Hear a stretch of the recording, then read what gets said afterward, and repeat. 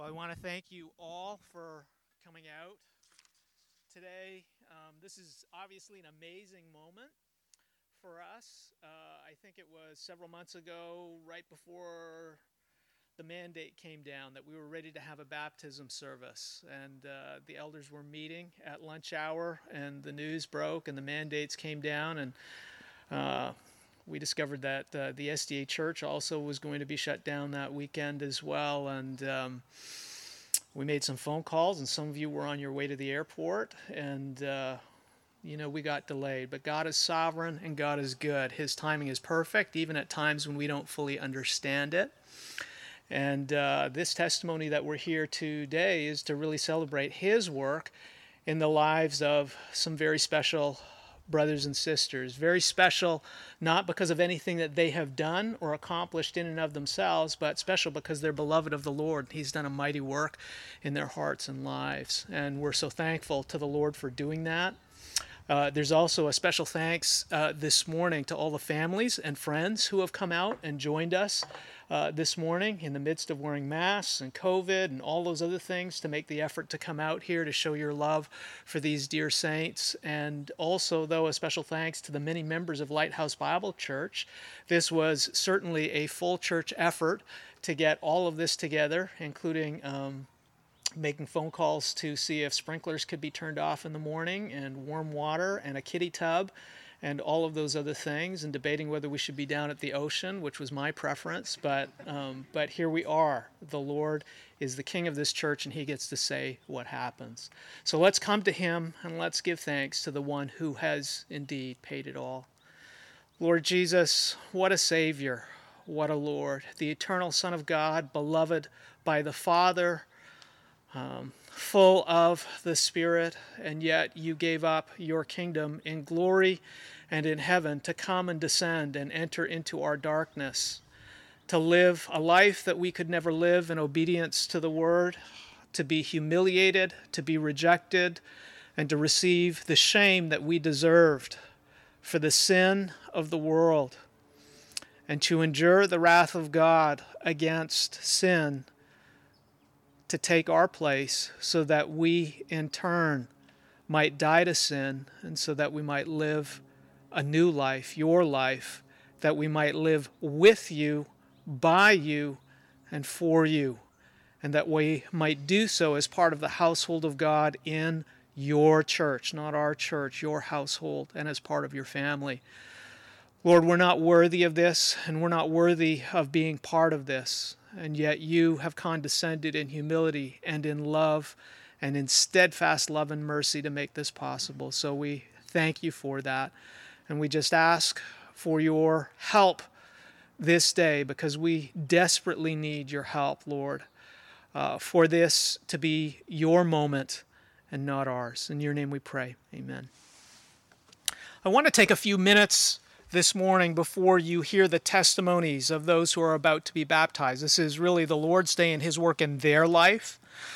But we want to take a few minutes to consider what baptism is about, to sort of set the stage, if you will, and lay a foundation for what you're about to witness here. Because what you're about to witness here is a supernatural work of God.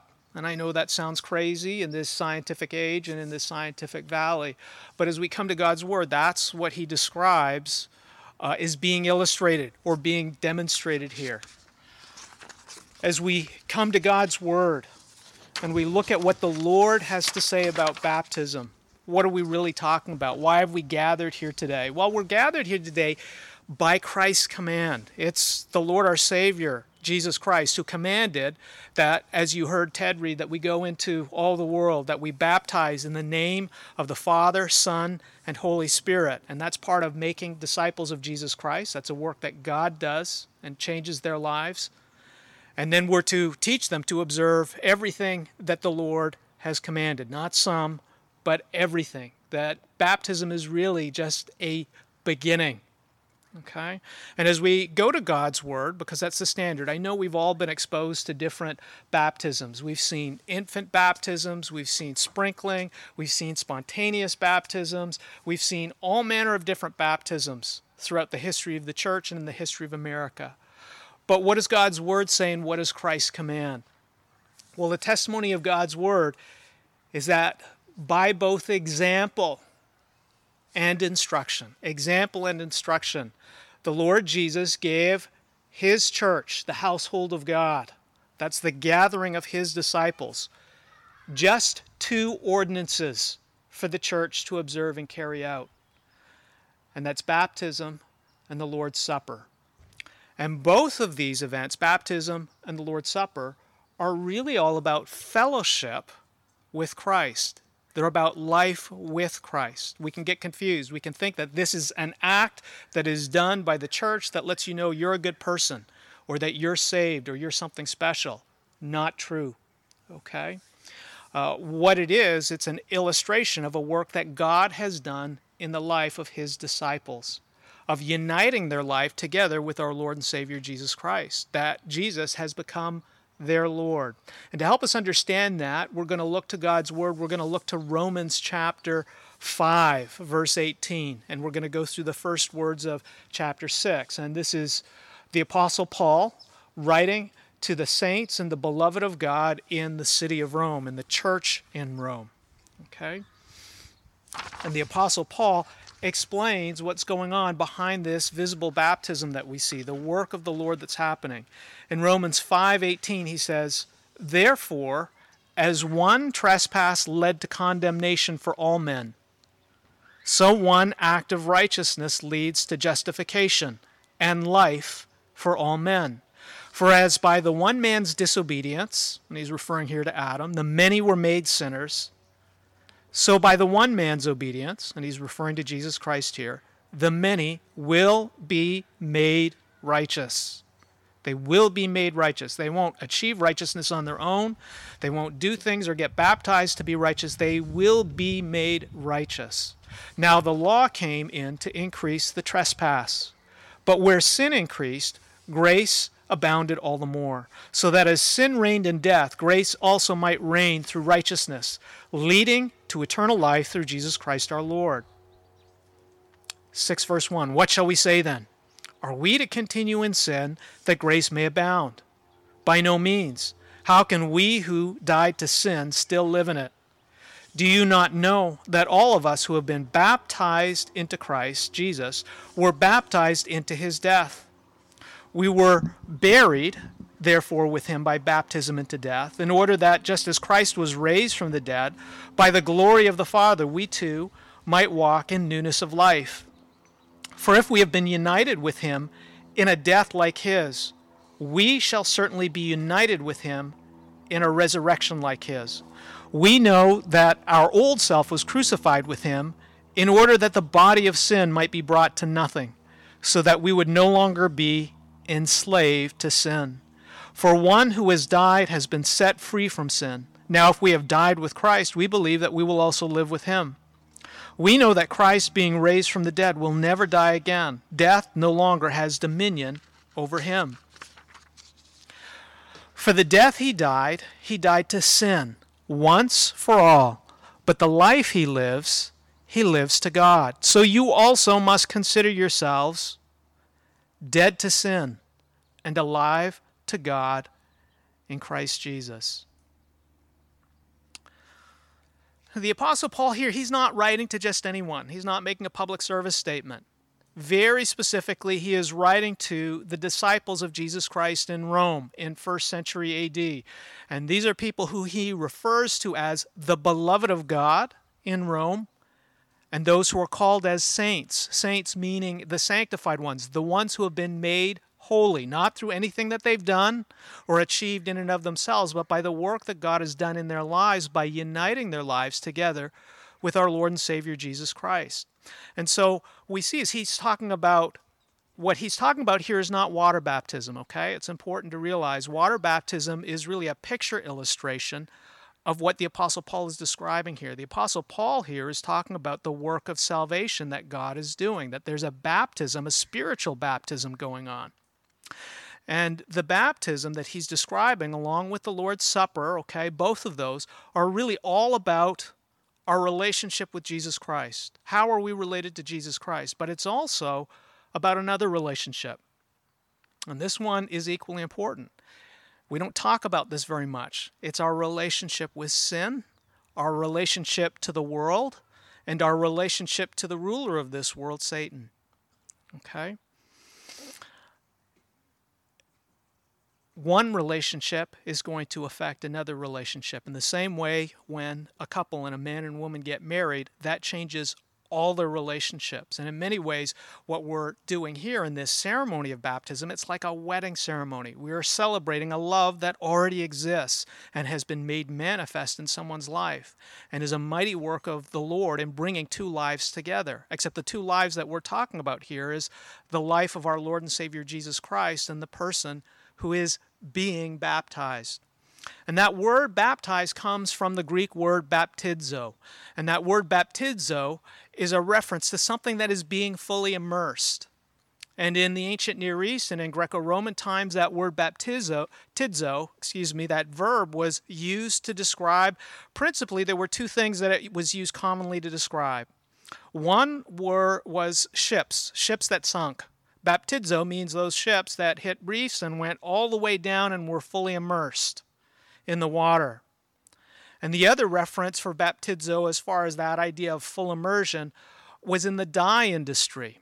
In the dye industry, where linen or cloth were immersed in a dye, and they would go into that dye, let's say they were white like this, and they would go in and they would be immersed and they would be stained with purple or scarlet or whatever different colors were being used in order to make clothes, and they would emerge a completely different color. And what was valueless that went into that dye in the beginning would emerge with expensive dyes, like the purple dye that was made from crustaceans and shellfish, and they would scrape that and use that to have that purple royal dye. They would go in worthless, but they would emerge and come out being of immense worth, and in order to provide for a livelihood for an entire industry or an entire family. That's how that word baptizo was frequently used in the Greco-Roman world. And when it's applied to our spiritual life, it's meant as a God-given picture, illustration, or a metaphor. In the New Testament, after Jesus' death and his resurrection and his ascension to heaven, baptism was given to the church as its act on behalf of God the Father, God the Son, and God the Holy Spirit by command of our Lord and Savior Jesus Christ. This act of publicly immersing a person in water. And to do so in the name of God the Father, God the Son, God the Holy Spirit. That's the God of the Bible, the triune God, three persons, one being. And that's what sets apart the Lord from all the other gods that are proclaimed in the world. Okay? And this act served as a God-given symbol or testimony, not of the person's work, but of God's work of salvation in the life of the person being baptized. It was a symbol or a testimony that this person does not save themselves. If you watch what happens today, everything that happens is going to be on behalf of the person being baptized, for the most part, passive. They are going to be put down into the water. They're going to be lifted up. I may need some extra help with some, okay? But the idea is that this is being done to them. They are being immersed and they're being lifted up. It's completely a passive event that is happening. The only action on behalf of the person being baptized, superficially here, okay, it's faith that their pastor is going to be able to pull them up out of the water, right? It's faith and receiving. It's a willingness to say, okay, I'm going to let you do this to me. It's an act of faith. And that's what baptism is really a picture of God's work in a person's life and their willingness to receive and embrace this work in their life by faith in the one who is baptizing them. And when the church does this, they're acting not on their own behalf, but they're acting on behalf of God and under his command in our Lord and Savior Jesus Christ. That's why we are going to say at the end, in the name of the Father, Son, and Holy Spirit. And we're going to say on behalf of Lighthouse Bible Church, because it's the church acting under Christ's authority that is doing this. This is not sort of a consumer event where you show up at 7-Eleven and you decide that you want to buy, let's say, some Gatorade or some chocolate, and you splash your change across the counter and you're given this in exchange. Okay? It is an official act that is being done on behalf of our Lord and Savior Jesus Christ and on behalf of God. That's a big deal. And as we go through this passage with Paul, Paul highlights for us several things, but I'm going to highlight 4 things that Paul points out, that the act of baptism is a symbol or testimony that God is illustrating for us. He's showing us, and as you go through your scriptures, you're going to see that God does this on a repeated basis. As you go through the scriptures, God, who is a spirit and is not visible, provides visible illustrations for his people to let us know what he is doing inside us, what we can't see. It's a teaching illustration, or if you will, it's a whiteboard for us. And the first thing that the Lord does for us is he shows us that baptism is a symbol and picture of a life that has been immersed in the spirit and life of Jesus Christ. It's about a life that has been immersed in the life and spirit of Jesus Christ. When you jump into a swimming pool or you dive in, you are immersed in that water. It means you are completely surrounded. It means your entire context is that water. But even more so, that word baptizo, as it's used of a ship, is the idea of a ship sinking down and that everything in that ship dies. And everything that is in that ship is filled entirely with the water. Okay? Baptism, in the same way, is to be an illustration that the person who you are seeing who is having this done at the church, this person already, their life has been fully immersed by God in the life and spirit of our Lord and Savior, Jesus Christ. There's another technical term that's used for that. It's our union with Christ. Our union with Christ. That's not used very much, okay? But the idea is that this person's life is completely different. Their life before was completely immersed in the things of the world. Great career, great academic degree, making the most money, becoming president, being in the White House, having the yacht, all of those different things. Their context was the world, which is being ruled by Satan. And the economy of the world is you work as hard as you can to get the best you can, so survival of the fittest, so you can be at the top of the food chain. Baptism is a symbol that all of that has changed. That your life is no longer immersed in the things of the world or the ethos or economy of the world. Your life is now immersed in the grace of our Lord and Savior Jesus Christ. Your life is now immersed with his spirit and his life. That there is a real change that has happened because Christ's spirit dwells in you. That's a supernatural work of the Lord. God is the one who has united your life together. Baptism is a symbol of a picture of a life that has been united with Christ and is immersed in Christ. Second thing that Paul points out for us here, and Paul makes that point when he says in verse 3 that you've been baptized into Christ Jesus, or you've been immersed in Christ Jesus because you've been united with him. Okay? The second thing that Paul does is he points out that baptism is a symbol and a picture of dying to sin. It's a picture and a symbol of a death of an old way of life. Like a ship that's submerged in that sea where everybody on board has died. It's the idea that everything in your life that has filled up your life and made it of value before and that was precious to you, that's over. That's dead. And in many ways, it's symbolic as we talk about for those of you who are engaged and you're doing your premarital now and you're getting ready to get married. Part of the preparation that we walk through with you is that because your marriage belongs to Christ, everything is going to change. Your life together with this person who you're getting married, it's completely new. It's no longer appropriate for you to carry on your life as a single person with your roommates. No, you've got a completely new life with this person, which is meant to be different in every way. Well, that's the beautiful thing that the Lord is illustrating here. What he's doing, it is demonstrating that a death has taken place. And it's not, brothers and sisters, a death that we mourn. In fact, it's a death that we celebrate. We mourn the loss of something valuable or important. If I lost a valuable watch or a good friend, I would be sad over that.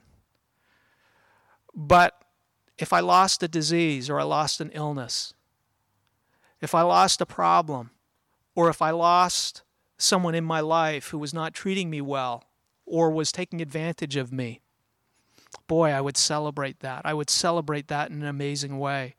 And baptism is a celebration that this is what the Lord has done. He's come into your life, and He Himself has destroyed, by uniting your life with Christ and uniting your life with the crucifixion of Christ, He's destroyed the power and rule in your life of those things that were destroying your life beforehand. Now, do people who are baptized still struggle after they get baptized? Are they completely perfect when they come out? No. As we read the rest of Scripture, we see that the Lord has a plan. And that plan is that as a disciple of Christ, from the beginning of your baptism until Jesus comes again or until you die, the Lord graciously, slowly, bit by bit, piece by piece, is transforming you into the image of His Son. And that's the graciousness of our Lord. If He was to do it all right away, for most of us, it would be too much for us to bear. So there's a process that happens step by step. But what we should be seeing when the Spirit is present is that step by step, moment by moment, we are becoming more like the one who we are united with. Very similar to a married couple who stays together for a long time and are devoted and love one another. Over time, they become more like one another. Well, even more so we see with our Lord and Savior Jesus Christ. And for that to happen, there needs to be a death of what has happened before. And that, brothers and sisters, is a death that we celebrate. The third thing that Paul makes reference to here, okay, is that not only is there a death and an immersion into a new life, but baptism is a symbol and picture of being completely washed by God. The illustration that's given is that of a dirty rag that is immersed into a powerful solvent that comes and wipes away every stain, so that when that cloth is brought out of that solvent, it comes out white as snow and is now useful, whereas before, when it was tarnished and filled with dirt, it was good for nothing but to be discarded. This rag has become a robe of righteousness. It's one of the reasons why those who are being baptized today are wearing white gowns. Okay, it's not, because we're anything special. It's meant to be a symbol or a picture illustration of what the Lord has done in their life. He's washed them completely from their sin, and He's removed the guilt of their sin. And so as disciples move on into that new life, and they struggle with different things like howling dogs, right? They struggle, but with the noise of their life of, you did this in your past life. You did this in your past life. You slept with this person. You stole from this. You lied to this person. The testimony of baptism for them is that, guess what? Any man in Christ is a new creation. Behold, old things have passed away. All things have become new. Why? Because you've been immersed in the blood of our Lord and Savior Jesus Christ, who gave His life as the sacrifice for your sin. And God Himself has declared you righteous, and God Himself has said you are precious, and God Himself has said, you are my beloved child. You belong to me. Through thick and through thin, you're mine. And that is something that is so worth celebrating in so many different ways. And that's why the Apostle Paul in verse 5 and 6 says, for if we have become united with Him in the likeness of His death, our old self was crucified with Him, that our body of sin might be done away with, that we should no longer be slaves to sin. Will these people up here still stumble? Will they still sin? Will they still make decisions that are contrary to the Word of God? Yes, they will. But there's a big distinction. They belong to the Lord now. Those sins are covered. And because they're children of God, God is going to pursue them. He's going to discipline them. He's going to correct them like He would because they are His children. And He's going to bring them back to Him. And what's availed to them is that washing that Christ has accomplished on the cross that is sufficient not just for some of our sin, but all of our sins. And this brings us to our final point from Romans chapter 6. Baptism is a symbol or picture of the gift of a new life in Christ. Baptism is a symbol and picture of the gift of a new life in Christ. The idea of that rag being brought out of the water, the idea of that cloth that is stained and brought out and made into something precious, that is being brought of that ship that is in the darkness and the water, and that idea of being brought out and lifted into the light. The idea is that this is just the beginning. It's not the end. It's the beginning of a new life with Christ. That is what baptism is pointing to. And this new life is the new life of a disciple of Jesus Christ who has been born from above, who has been born again, a person who has died to that old life of sin, but that's not where they stay. Someone who has an entirely new life that is empowered and lived out by faith in the one who has loved them, given his life for them, and has saved them.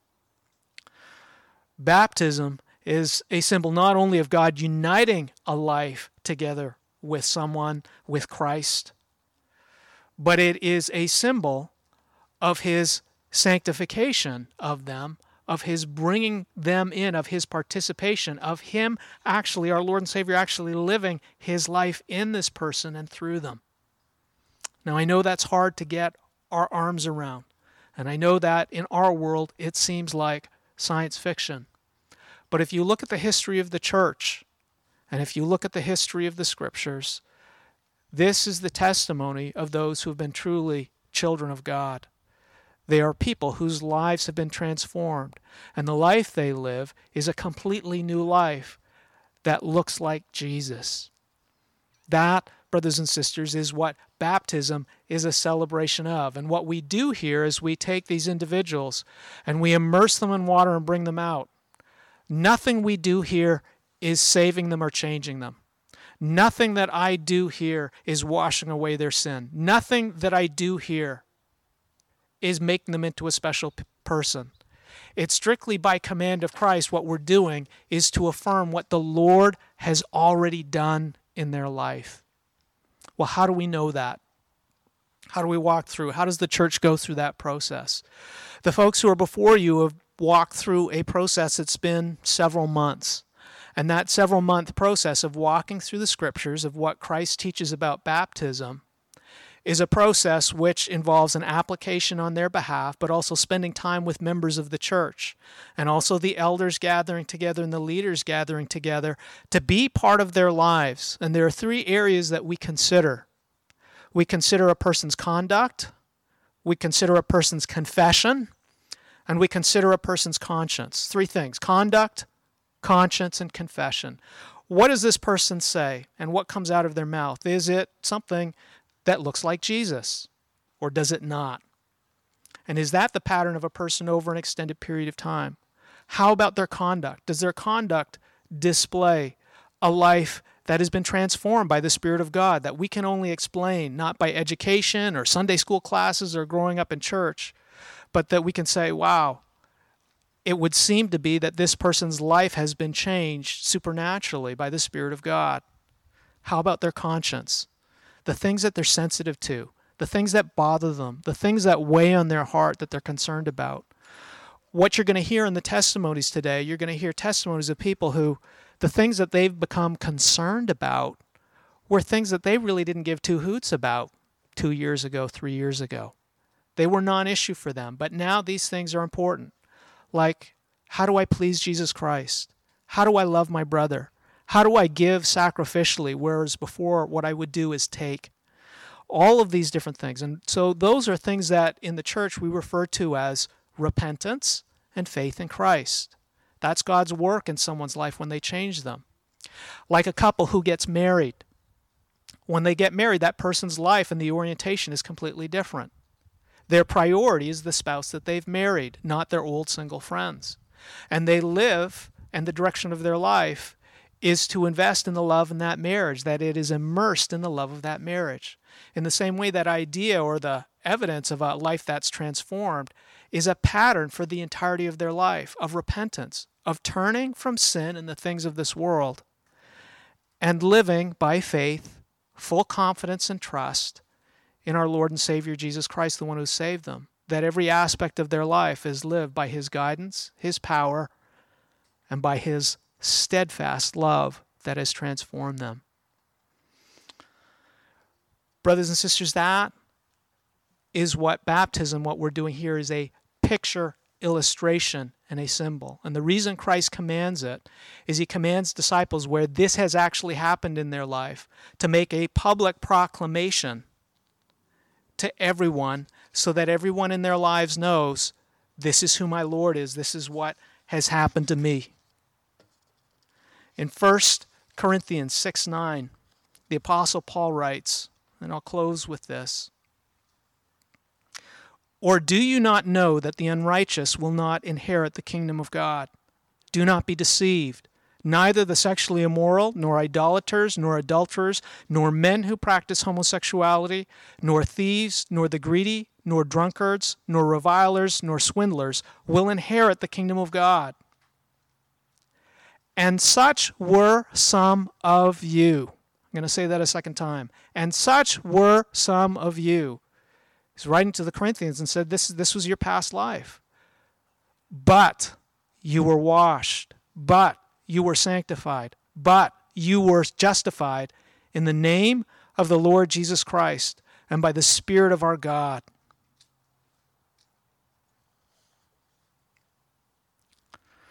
Brothers and sisters, baptism is a picture illustration of those words, that what the Apostle Paul just wrote is the reality of those who have come forward and said, the Lord has done this. The church affirms, the Lord has done this to the best of our ability. And what we are saying is, to the world and to the public, this is what the Lord has done. And it's in obedience to Christ's command, because Jesus says, if anyone would come after me, let him pick up his cross, let him deny himself, and let him follow me. In other parts of the world, not necessarily in America, to be baptized is a death sentence, especially in the Muslim community. Throughout the history of the church, to be baptized is to make a public statement that is going to cost you something. To those who Paul was writing in Rome, their allegiance was to be given to the emperor, who considered himself a god. And to be baptized was to make a public statement that your Lord was not Caesar Augustus or Nero, your Lord was Jesus Christ. And to do so publicly and to go publicly with that meant that you might lose your job, you might be thrown in prison, or you might be put in the arena, or as the Apostle Paul and Peter eventually had their heads cut off. It's a statement to say, my life is in Christ's hands. And because it's in Christ's hands, in this life and the next, I have joy, I have goodness, I have favor, I have hope, because the Lord has made me his child. Brothers and sisters, that's what we get to celebrate today and get a front row seat, and it is something wonderful indeed. At this time, we're going to ask those who are going to be baptized to come up and share their testimonies so you can hear their personal stories of what the Apostle Paul has just described. After the person gives that testimony, we're going to get into our kiddie tub up here, okay? And I comfort myself that there were probably baptisms happening in catacombs and prison cells and in many different places. It's merely testimony to what's happening inside. And we're going to have them kneel, and we're going to immerse them, and we're going to bring them back out, and we're going to say, we baptize you in the name of the Father, Son, and Holy Spirit, to communicate to everybody the authority with which this is done, but also who they belong to now. In the same way in a wedding where we declare someone husband and wife, that declaration is a declaration that this person now belongs to our Lord and Savior Jesus Christ.